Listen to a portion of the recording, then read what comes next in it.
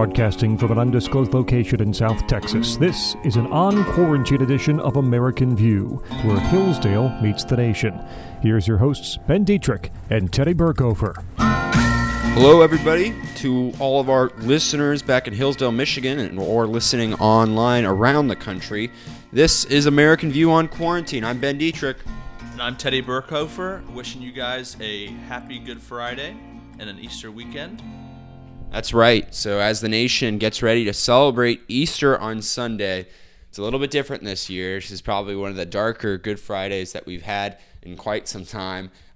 People are having to celebrate at home, and if you're in Michigan, you know that absolutely under no circumstances, according to the governor, should you be traveling to see any family. You got some draconian measures being put in place by Governor Whitmer, not my favorite person in the world. We'll have plenty to talk about her on today's show. Later on in the show, you can expect to hear from Dr. Jeffrey Barkey. He is a physician doctor out in California, and he's got some of these new antibody tests that we talked about with Victor Davis Hanson last week. We kind of gave you a preview of what is becoming a major national news story, and I expect will be the big story next week, because what they find out from these antibody tests that they are going to be conducting all across the state of California in the coming days is going to say a lot about whether or not this virus is really as deadly as we think it is. So more on that in the second half of the show. We'll come back to that. This is American View on Quarantine, where Hillsdale meets the nation on Radio Free Hillsdale 101.7 FM.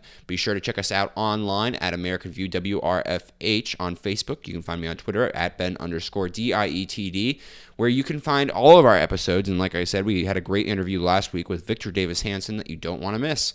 But for now, Teddy, tell me a little bit about what's been happening in Michigan. I mean, so I understand the governor now has revised the stay-at-home warning, and she's making it even more stricter. So be careful, Hillsdale students out there, if you're driving to the grocery store. If you're going over to Graceland or another Hillsdale house out there, the Popo could come after you. I don't know if the Hillsdale police would, but it seems that she was frustrated that obviously Michigan, specifically the Detroit area, is not doing so well with the virus. And so, of course, her reaction is, I'll just, prevent our citizens from being able to do more things. And now that includes even gardening. Isn't that right, Teddy? Yeah, it's quite a peculiar ban. I mean, it seems like if people are going to be stuck at home, one of the things that they're going to want to be doing naturally is honeydews, natural things that they needed to do around the home in order to bide their time and wait until we can get back to work and, get through out to the other side of this whole pandemic. And yet Governor Whitmer has, I guess, noticed too many people in the stores. And instead of maybe limiting the number of people per store or enforcing the social distancing 6 feet apart rules, they have just outright banned shopping for any gardening supplies. Kind of crazy at a time like this. Spring is coming around the corner. It's time to start gardening. This is the best time to do it. Nobody's going to have time off like this. And it's just some craziness from Governor Whitmer. Yeah, well, my thing is, I don't think she really even noticed more people. Obviously they think that social distancing, because of the experts, that is the only way that you can battle this disease. How many people are you really saving by preventing them from buying, a bag of dirt at Walmart when they go and get their groceries? Based on what is the effect on people when you're preventing them from doing any home improvement projects? No longer, it's not just gardening. You can no longer go and buy paint. You can no longer go and buy gardening supplies, furniture, anything, any of those types of things. And like Teddy said, it's not just instituting, only this many people can be in the store. She's shutting down just more of the economy. And I don't really see what you gain from it. I don't think you gain much. What does it really change? Nothing, except perhaps becoming an even more unpopular governor.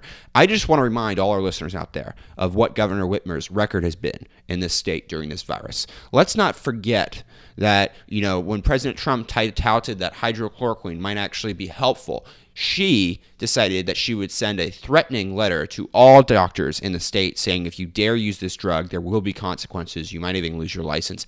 I mean, this was a drug that was actively being used to treat people in Detroit, some of the worst places of this virus. She cared more about scoring political points with President Trump than she did about the lives of her own citizens. So give me a break. I'm frankly tired of hearing about her going on MSNBC, all the latest talk shows, people acting like she's going to be this great vice presidential candidate. Well, from everybody I've talked to in Michigan, I don't think she's that popular anymore. I think her approval ratings have really tanked. And frankly, ever since she wanted to impose the highest gas tax in the country, I have found her to be very dislikable. And personally, I can't wait until voters reject her the next time that she is on the ballot. But it's not just her. We also have this whack job of a attorney general who tweeted out some crazy stuff. I want to share with you some of those tweets. It's the attorney general of the state of Michigan, Dana Nessel. So she tweeted out, "I just can't hear about one more black healthcare worker, police officer, or bus driver die while getting a barrage of complaints from white folks outraged because they can't go golfing." I mean, so this is what she's suggesting here, that people who complain that they can't go to the parks or can't go golfing, that somehow they are responsible for the fact that, Governor Whitmer and her office is doing a poor job managing the health crisis in Michigan. Blame the white constituents because, incite some sort of racial tension in your state during a crisis. That's a great thing to do, so much for being a uniter in your state when you have people, basically saying that the white people in the state are selfish and are somehow responsible for the deaths of blacks in your state. Great job, Dana Nessel. You really sound like you're doing a great job. She tweets on, "The high rates of infection and death within our African American population is staggering and horrific. It further establishes how African Americans are treated like garbage when it comes to equal opportunity and access to health care, housing, education, and employment." Did you get that? Hillsdale residents out there, she believes that you are treating African Americans like garbage.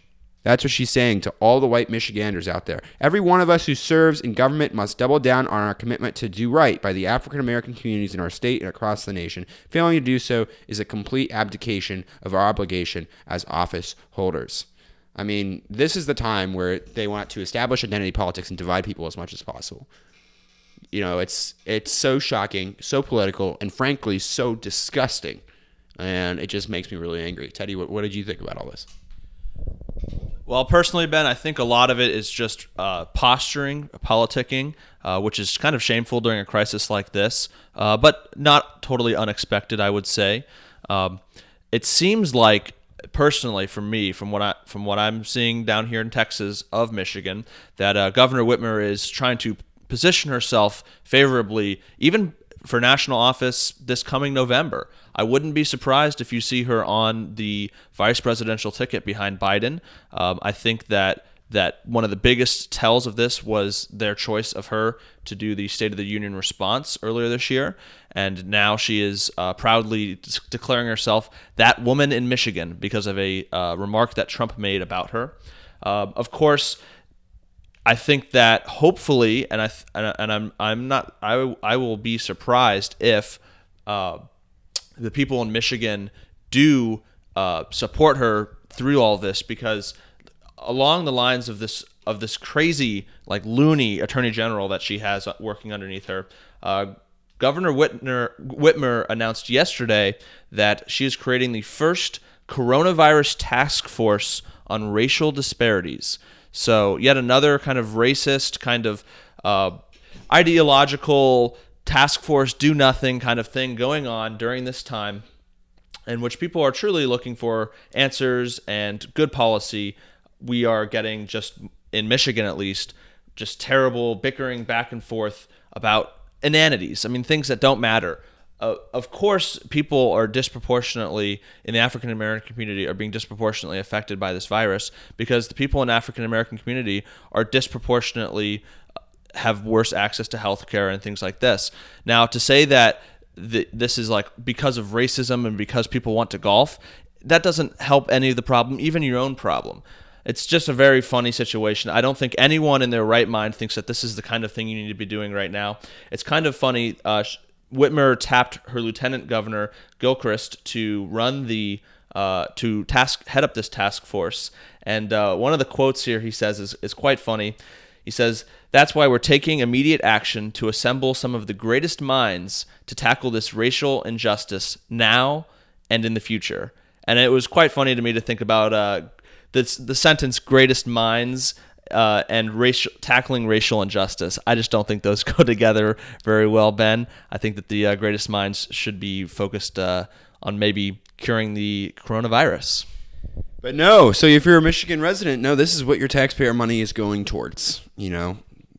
Great Governor Whitmer and her castle in Michigan is making sure that your tax dollars are not going towards helping people necessarily in this crisis, but creating what she calls a racial justice task force. Sounds great, doesn't it? Maybe not. Maybe you are as outraged as I am. I encourage you to call her office. I understand there is a civil disobedience thing coming up online you can find out about, where people are going to be all driving their cars to Lansing and parking in front of her house or something like that, just to bug the living daylights out of her. And do as you will. There's something to be said about that. But it's incredibly frustrating, and frankly, this is not something that you can say both sides are just playing politics. It's really funny to watch this pan out. We got the media. We talked a lot in the first episode we did on quarantine about hydrochloroquine. The newest story to this week is that the New York Times came out with a story talking about how President Trump has stock invested in one of the major companies of hydrochloroquine. How much stock does he have now that this has been fact-checked? They think it's worth probably around $1,500 at most. It could be as little as $250. And that's the major profit of stock that he's going to profit off of. I mean, if it doubles, that's almost $3,000 at most. I mean, apparently that's a lot of money for President Trump. I mean, give me a break. So they had to show, this was the new story, he's politically benefiting off of this virus. I saw a great meme out there today by Charlie Kirk, and I know some of our listeners back in Hillsdale don't like him so much. I'm more of a fan than others. I just thought I would share this with you guys today. He made the point on Facebook or Instagram that, isn't it ironic that Nancy Pelosi tried to impeach President Trump for withholding aid to Ukraine? For political reasons. And now, just this week, Nancy Pelosi is withholding aid to the American people, to American small businesses, a lot of which are in Hillsdale, for political purposes. The newest saga in this debacle in D.C. is that Mitch McConnell just wanted to go from a couple $100 billion, I believe it is, to add a couple $100 more billion to the small business loan program because they're going to run out soon. And that's all he wanted to do. Pass a simple bill, get a task done that everybody should be able to agree on. But no, the Democrats once more have to get as much, political gain as they can out of this crisis. There's, it is so disgusting that they come to Washington, D.C., and they think that, when there's a crisis hitting America, American families are suffering. Not only do they vote themselves in a 25% pay raise, they still want to milk the bank. And now for the first time, I got an alert last night, Teddy, saying, people are starting to worry about what could happen if we spend $5 trillion just to fight coronavirus. Maybe the debt could be an issue. It's suddenly occurring to people that, hey, maybe it's not great that we're just spending trillions of dollars that we don't have. This is something we talked about the first episode. China, this is exactly what China wants. They're the ones buying a fair amount of our debt. What happens when they default us and we've spent trillions on this coronavirus? I mean, it puts them in a perfect position of power. Wouldn't you say, Teddy?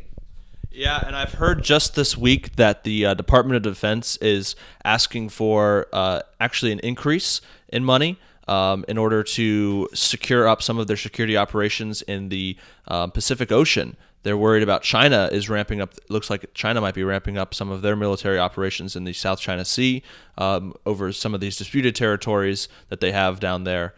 It's quite interesting. It's looking like, after coronavirus, there might be a shape-up between China, a face down between China and the United States. I hope that there won't be. I think that come November, I think you'll see this election as a referendum on America's China policy. I think that for too long we've ignored the fact that China might be our greatest geopolitical rival, and we've spent too long trusting them. It needs to be a referendum not only on China, you're absolutely right about that, but a referendum on the irresponsible Democrats in Congress and some of these governors as well who have chosen to play politics so obviously in a time of crises. And people say, oh, well, both sides are doing this. No, not in the way I'm talking about.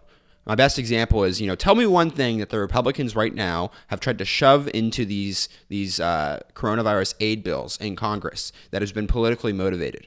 Okay, Republicans aren't necessarily for stimulus and dumping money into the economy, but they recognize that in a crisis, it might be a good temporary thing to do.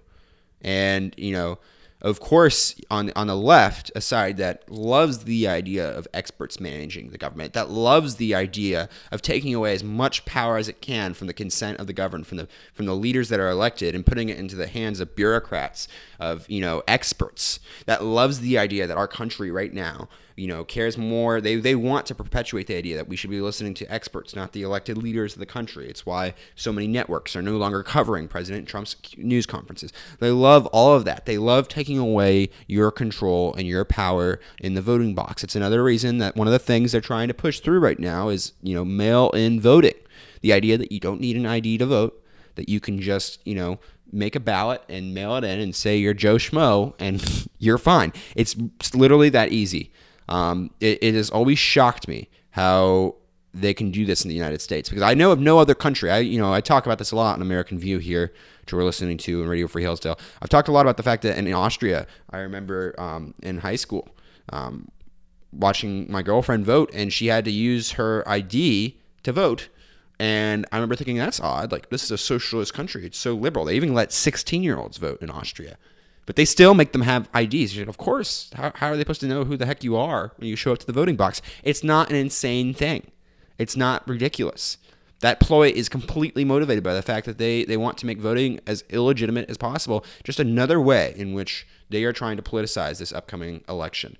Do not let them do this. If anything, I hope what people have seen for the last 4 years, whether it's the Brett Kavanaugh fiasco, the impeachment scandals, and now the politicization of this coronavirus, is that you cannot trust these people to lead, okay? This is the Democrat Party imploding. They have no concept of statesmanship, no concept of putting country over party, and it's going to make President Trump, I hope, win. And according to the polls we're seeing right now, Americans are feeling that. They're feeling that in Wisconsin, where he's up by 10 points. They're feeling it in a new Fox News poll that shows President Trump has the highest approval rating he's ever had in his presidency.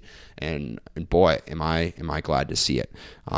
So I want to share with you guys some data before we go here. We're going to take a break in a couple minutes. But let's talk about another, interesting data set as we move forward and we move out of this Easter weekend. The most influential study that we've been seeing, the one that Dr. Birx has been using, the White House has been using, has originally said last week, they were saying, we expect 100 to 200,000 coronavirus deaths in the United States. That number was revised on Monday to 80,000 deaths. It has now been revised for a second time this week, third time since the recent original number, to just 60,000 deaths. The curve for most states, they say, is reaching its peak this week. Now, some people would say, oh, this is because of social distancing. You know what I think? And this might be controversial. I think we're just learning that these people really have no idea what the heck they're talking about. We have estimates of what we think, works for this virus, but it is all an experiment. And that's why I'm personally so excited to see antibody testing done, to see if this virus is really as deadly as we think it is, or if it is that we are just not testing all the asymptomatic people out there. And so when we only test a small portion of the society, 0.5% of America, then the death rate looks really high. That's what I wonder. Because if it's the same as a flu, that changes everything. We'll talk about that more in the second half. But Teddy, what did you think about these number changes that we've seen this week? What does that make you think about? Certainly, I think that it just goes to show that technocracy, trusting the experts, is... Yes, it's not the best thing that you can do during a time like this. I think that you have to trust gut. You have to trust true and proven experience over mathematical modeling and hypotheticals. I think that the whole reason we're in this mess, and like I mentioned on the first episode, is because we were trusting the information coming out of China, which you cannot trust. And the whole reason why China got into the mess is because they are run by experts. They have unelected officials who are the quote-unquote experts in their fields doing whatever they need to do. Dr. Arnn, president of Hillsdale College, gave a great talk about this. I recommend anyone go back and look at his conversation and watch his conversation with Dr. Whalen from earlier this week. I believe it was Tuesday when he announced that Hillsdale unfortunately would not be returning. He goes on, classic Dr. Arnn, to talk about how we, as a society, need to trust statesmen who have the architectonic art. Politics, as Aristotle says, is the art of all arts, where you have to take all the different experts in all the different fields and all of their different views into account, because their views are going to be different. An economist is going to look at things like an economist looks at things, and a scientist is going to look at things like a scientist is going to look at, and you have to find the right balance between those two views in order to create the best policy. Yeah, the obvious point here is, when what Teddy, I think, brings to light is that everything that the left has been advocating for, trusting the experts, having experts run our country, the administrative state, it all has kind of come to an extreme in this crisis and their dependence on that. And what you see Governor Whitmer doing, she doesn't get the results she wants, so her reaction is, okay, I'll ban gardening and painting, essentially. If you don't have gardening supplies, you better bet you can't go and buy it at the store anymore. So she does that because she wants to continue her control, and it's just the obvious solution to this crisis is for her to take away your rights. That's her solution, and it will continue to be her solution because that's the way these people think, and that's socialism. That is what China does on a much more extreme scale, and this crisis has allowed us to see that a lot of these Democrats in the United States, they think the same way. So, with that, we have to take a quick break. When we get back, we'll have Jeffrey Barkey on the line, hopefully to talk about antibody testing and a big movement that we will see in the coming weeks. This has been American View, where Hillsdale meets the nation.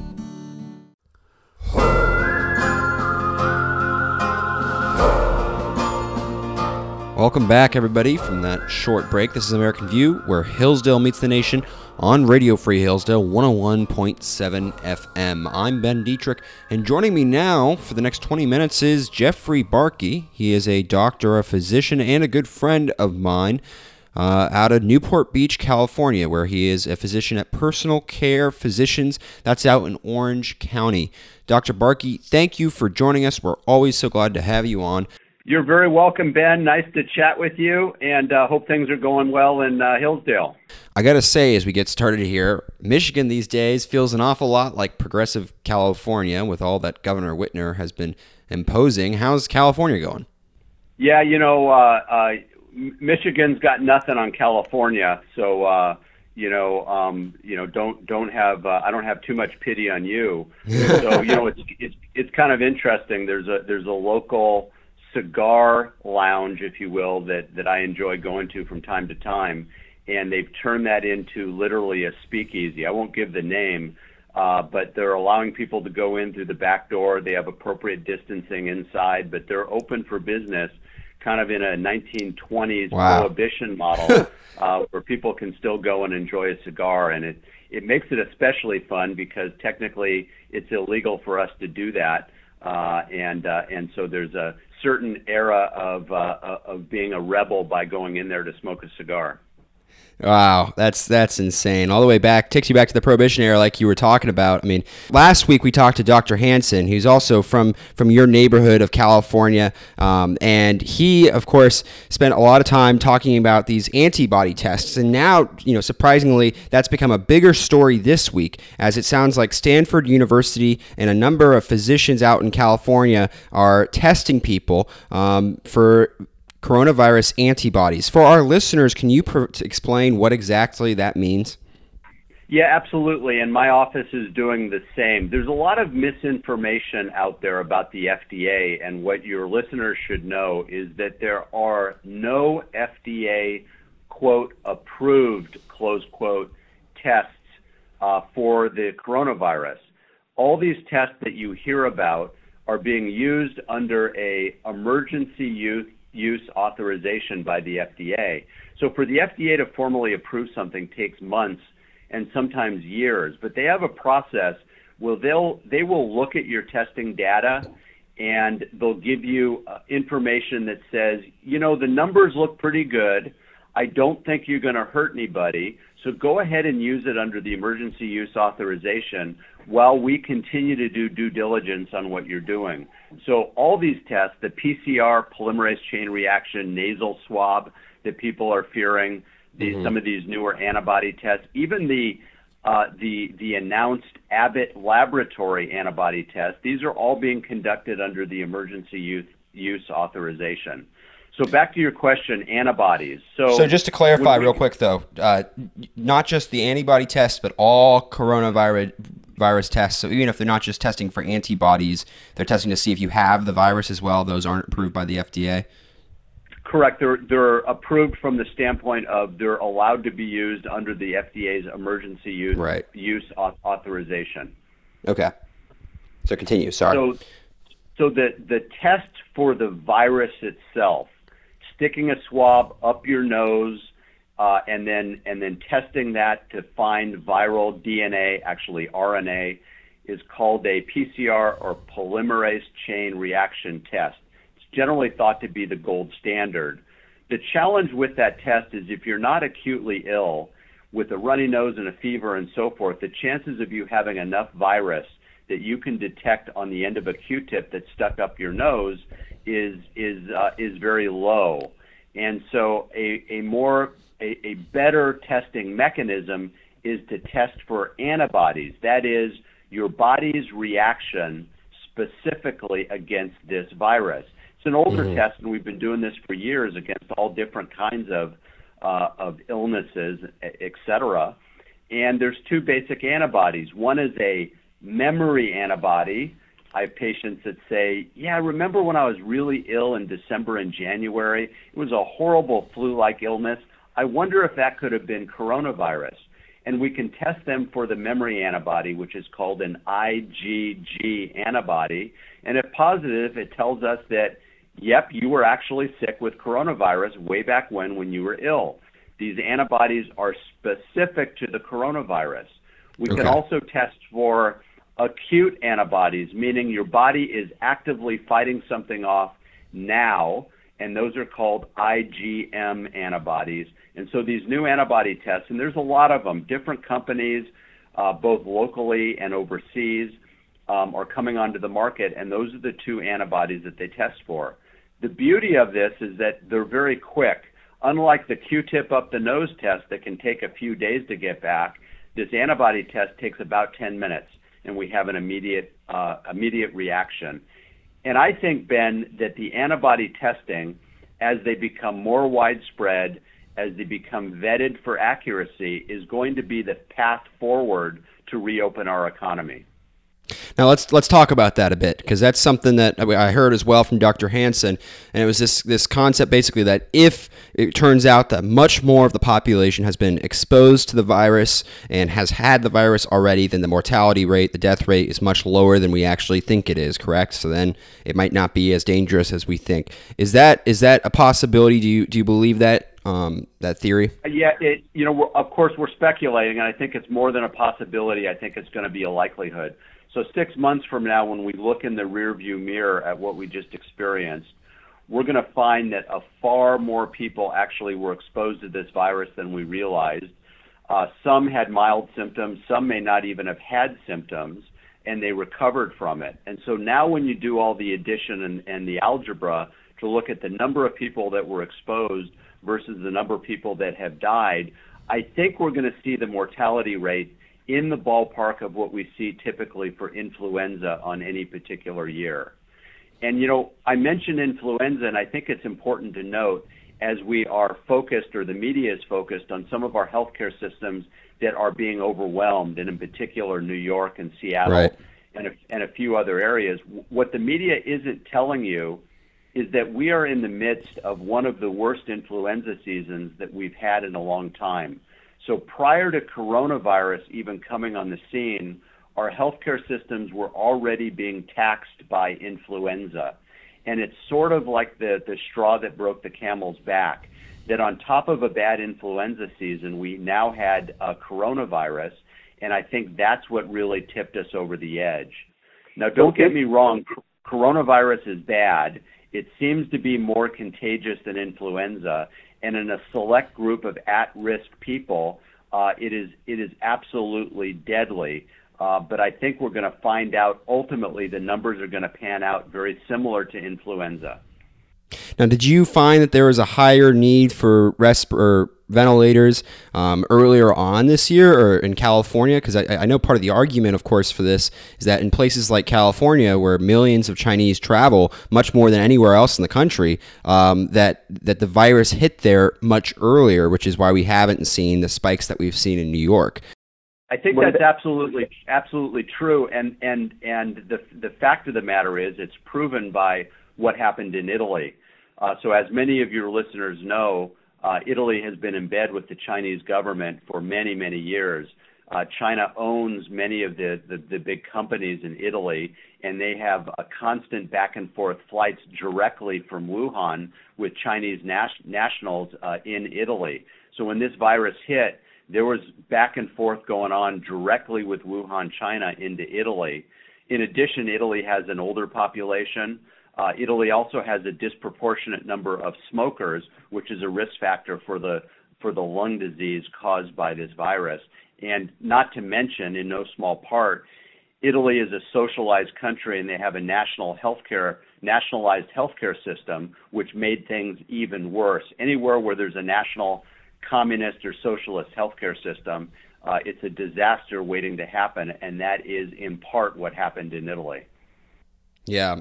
Well, do you think, I mean, it's still a lot of cases, obviously, in New York, and I guess that's the question. The biggest argument I found against this, just to push back and play devil's advocate for just a second here, is that, well, when we turn on the TV, you know, the way the media portrays it in New York City, it seems like their hospitals are being flooded with people that they, you know, hundreds are dying. They don't know where to put the dead is a story you often see that, you know, they're thinking about putting them in parks because there's nowhere to bury them. It's quite a grim picture. I mean, is that really something we would see from a disease that is just equally as deadly as the normal influenza? Well, there's no question that New York is getting hit very hard. But, you know, in the media, there's that expression, if it bleeds, it leads. And I think the media enjoys looking for the worst in any situation. Yeah. And so, you know, Andrew Cuomo, who's been pretty effective on TV with his press conferences, as you watch him over time, his tone has decreased. So he was very hypercritical of President Trump and the need for these hundreds of thousands of ventilators, and as it turns out, they've got plenty of ventilators. It's not in short supply. The federal government has come through nicely to New York. There aren't body bags piling up on the sidewalks, et cetera. Now we're seeing the number of ICU admissions and hospital admissions in New York declining, not increasing. So New York seems to have turned the corner, but it's certainly a great story if your goal is to criticize the federal government and specifically President Trump. Absolutely. And we spent a lot of time in the first half, I mean, talking not only Cuomo, but also, like I said, Governor Whitmer. It's incredibly frustrating to watch. I'm curious, so for California, with these antibody tests, why do you think that the antibody testing has started there? We've seen that kind of been the first place in the United States where at least there's been a lot of talk about it, that they're going to be testing the general population. I know you mentioned, I think it was in Texas as well, they have the tests, but it seems like Stanford University is starting those tests. Why is that, and how long will it be until we have a better idea when we get the first results out? I mean, have you already started testing your patients for it? Yeah, we've tested about 100 patients already, and we've got more lined up to test. And so far, preliminary numbers show we've got about 4% of our patients that are testing positive for the IgG memory antibody, and that means they were exposed to coronavirus. Some were sick, some weren't sick, but they're showing evidence that they were previously exposed. And so that seems to be about the number that we're seeing nationally, that about 4% of the population has been exposed to this virus, most of whom have recovered or weren't even aware that they were sick. Only a small percentage were on the critical side, where they were injured from, or worst case, where they died from this virus. So are any of these tests that you've been conducting, the antibody ones, have you conducted any of your asymptomatic patients that you wouldn't necessarily expect that they had it, but they were coming into the office for whatever reason? Or are these all people that, were probably already from the likely pool of?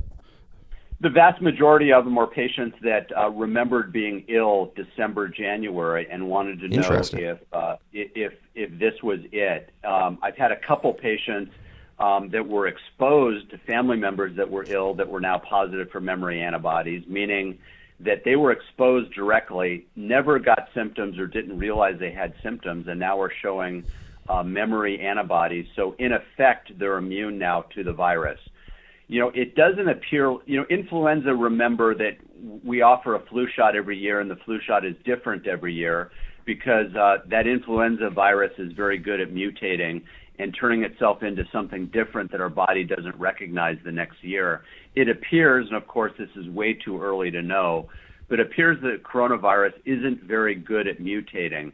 So we're really hopeful that there will be some herd immunity from those that have already been exposed, and eventually when and if a vaccination is created, that vaccination will offer protection for long term.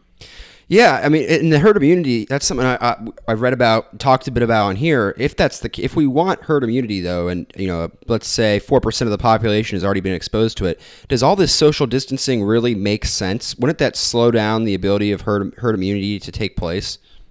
It does. It's funny. I was listening to Tucker a couple nights ago, and he was saying something like, if you wanted to create a system where you can expose and infect the most number of people, why don't you shut down the entire economy and every business, but allow people to, 2 or 3 times a week to go to their local supermarket and mingle? What a wonderful way to expose everybody to this virus. And there's some truth to that. So, part of the problem here, and I heard Larry Arnn talk about this. He hosted a town hall a handful of days ago, and he talked about the building of the Christ Chapel on Hillsdale College. My wife and I went out there last year for the opening of that. It was wonderful. And he said, we have an architect, we have a general contractor, and so forth.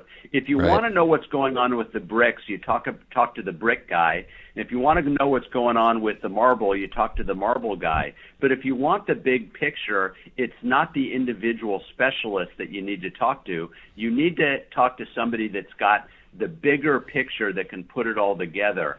And that's what we're seeing now start to come together a little bit. So Dr. Fauci, as good as he is and as reputable as he is, he's a healthcare specialist. And unfortunately, if all we do is look through the lens of healthcare, we're missing the big picture about the politics, about the economics, about the especially the socioeconomically disadvantaged folks, the Black and brown community that are being devastated by this economic suicide. So we need to very quickly start looking at the big picture. Unfortunately, we've got a guy like Vice President Pence that is in charge of the task force. We've got Ben Carson that's part of that task force. So we've got some bigger thinking people that I think are starting to focus and push back a little bit now on the need to continue to close down our economy. Yeah, and that was exactly where I think a point that we've heard. I mean, I've heard numerous people say that, I wish Dr. Carson, would have had a bigger, role in this task force, that it does seem kind of short-sighted. I mean, when you hear Dr. Fauci tell the country, we're never going to go back to normal, in the foreseeable future, that, the thing he's talking about is whether or not schools are going to be starting in the fall, it seems a little bit ridiculous, almost like there is no sight beyond that. And it is certainly a political question. That's something Dr. Arnn has talked about, and something I've heard from numerous professors at Hillsdale as well. It's been interesting to follow. From you being a medical professional and then also being able to see the political impact that it's having, the economic impact it's having on unemployment. I mean, what do you predict? I mean, if these antibody tests go the way that you're predicting, I mean, what do you think that means about what we could see next for the economy? What would you suggest as what President Trump should try and pursue? I posted some of this on Facebook for Hillsdale people that want to look at my Facebook post. Jeff Barkey, you can search me and see this. But I've proposed, and I think we're going to see this in about a month from now. We're mid-April right now, and probably mid-May we'll see this. We'll see restaurants opening. All the workers will be tested, and obviously if they're negative or they have antibodies, they can go to work. We'll have customers now tested. So maybe a tent in the parking lot where these literally 5 or 10 minute tests will tell us whether or not they are immune or never have been exposed, and then they're invited in to have dinner or lunch or whatever it is. Same thing with retail outlets. Come on in, we have hand sanitizer, we'll test you. If you don't want to be tested, then put on an N95 or just a regular mask, which should be perfectly fine from a protection standpoint. Wash your hands, sanitize your hands, put a mask on, welcome inside, and you're welcome to go shopping. So I think we'll see, hopefully, more of the politicians aligned with the healthcare experts to create a legitimate and reasonable path forward. You can never eliminate risk, but hell, on a bad flu season, we will have 50,000 Americans die from flu. Heck, we've got 35,000 Americans every year that die from motor vehicle accidents, but we don't hoard toilet paper or shut down our economy for that. So I think we need to start seeing some reasonable risk being taken so we can open up the economy and so we can stop hurting so many people. I heard recently, I think it was from somewhere in Michigan, there's a town that has a mental health hotline. Typically they get about 1,000 calls any particular month. And those calls have now gone from 1,000 to 25,000, on a monthly basis. So we're hurting people with this economic collapse. And I think we're going to see at the end of the day, when we look at all the numbers, that more people have been hurt because of the economic collapse than were hurt by the coronavirus. Absolute insanity we're seeing. Absolutely crazy. I hope you're right about the antibody tests and the results that we'll see. That could mean for all listeners out there, if you missed the beginning of the interview, that if these antibody tests show that there's a lot more herd immunity than we thought, that there are a lot more people in the past have had it, then we could see markets and restaurants opening up much sooner. More on that you can find out online. But Dr. Barkey, thank you so much for joining us. It was really great talking to you. Hey, my pleasure. Pursuing truth, defending liberty, sir. So you keep it up, and thanks for all the work you do. So that was Dr. Jeffrey Barkey, a personal care physician of Newport Beach, California, out of Orange County over there. Wow, what an interview that was. And I think in the coming weeks, like I said, we're going to hear a lot more about this antibody testing. And I want to correct myself. Even in the next week, I just want to point out one thing Jeffrey Barkey said that really stood out for me, and I actually just texted him to confirm this. And that was that these antibody tests, where he said he had patients that wanted to take them because they think they might have had coronavirus way back when in January. He says that his patients who have, been positive for having the antibodies, having had coronavirus previously, think they might have had it as early as December. That's big news, folks. You heard it here first on American View. I'll remind you that technically the first case in the United States was reported only in mid-January. So for people to have had it in December, that says a lot. More on this later on. Make sure you're following us on Facebook, American View, WRFH, or on Twitter, Ben_DIETD. Thanks for joining us for this edition of American View on Quarantine, brought to you by Radio Free Hillsdale 101.7 FM. I'm Ben Dietrich, along here with my colleague Teddy Burkhofer. Thank you for listening.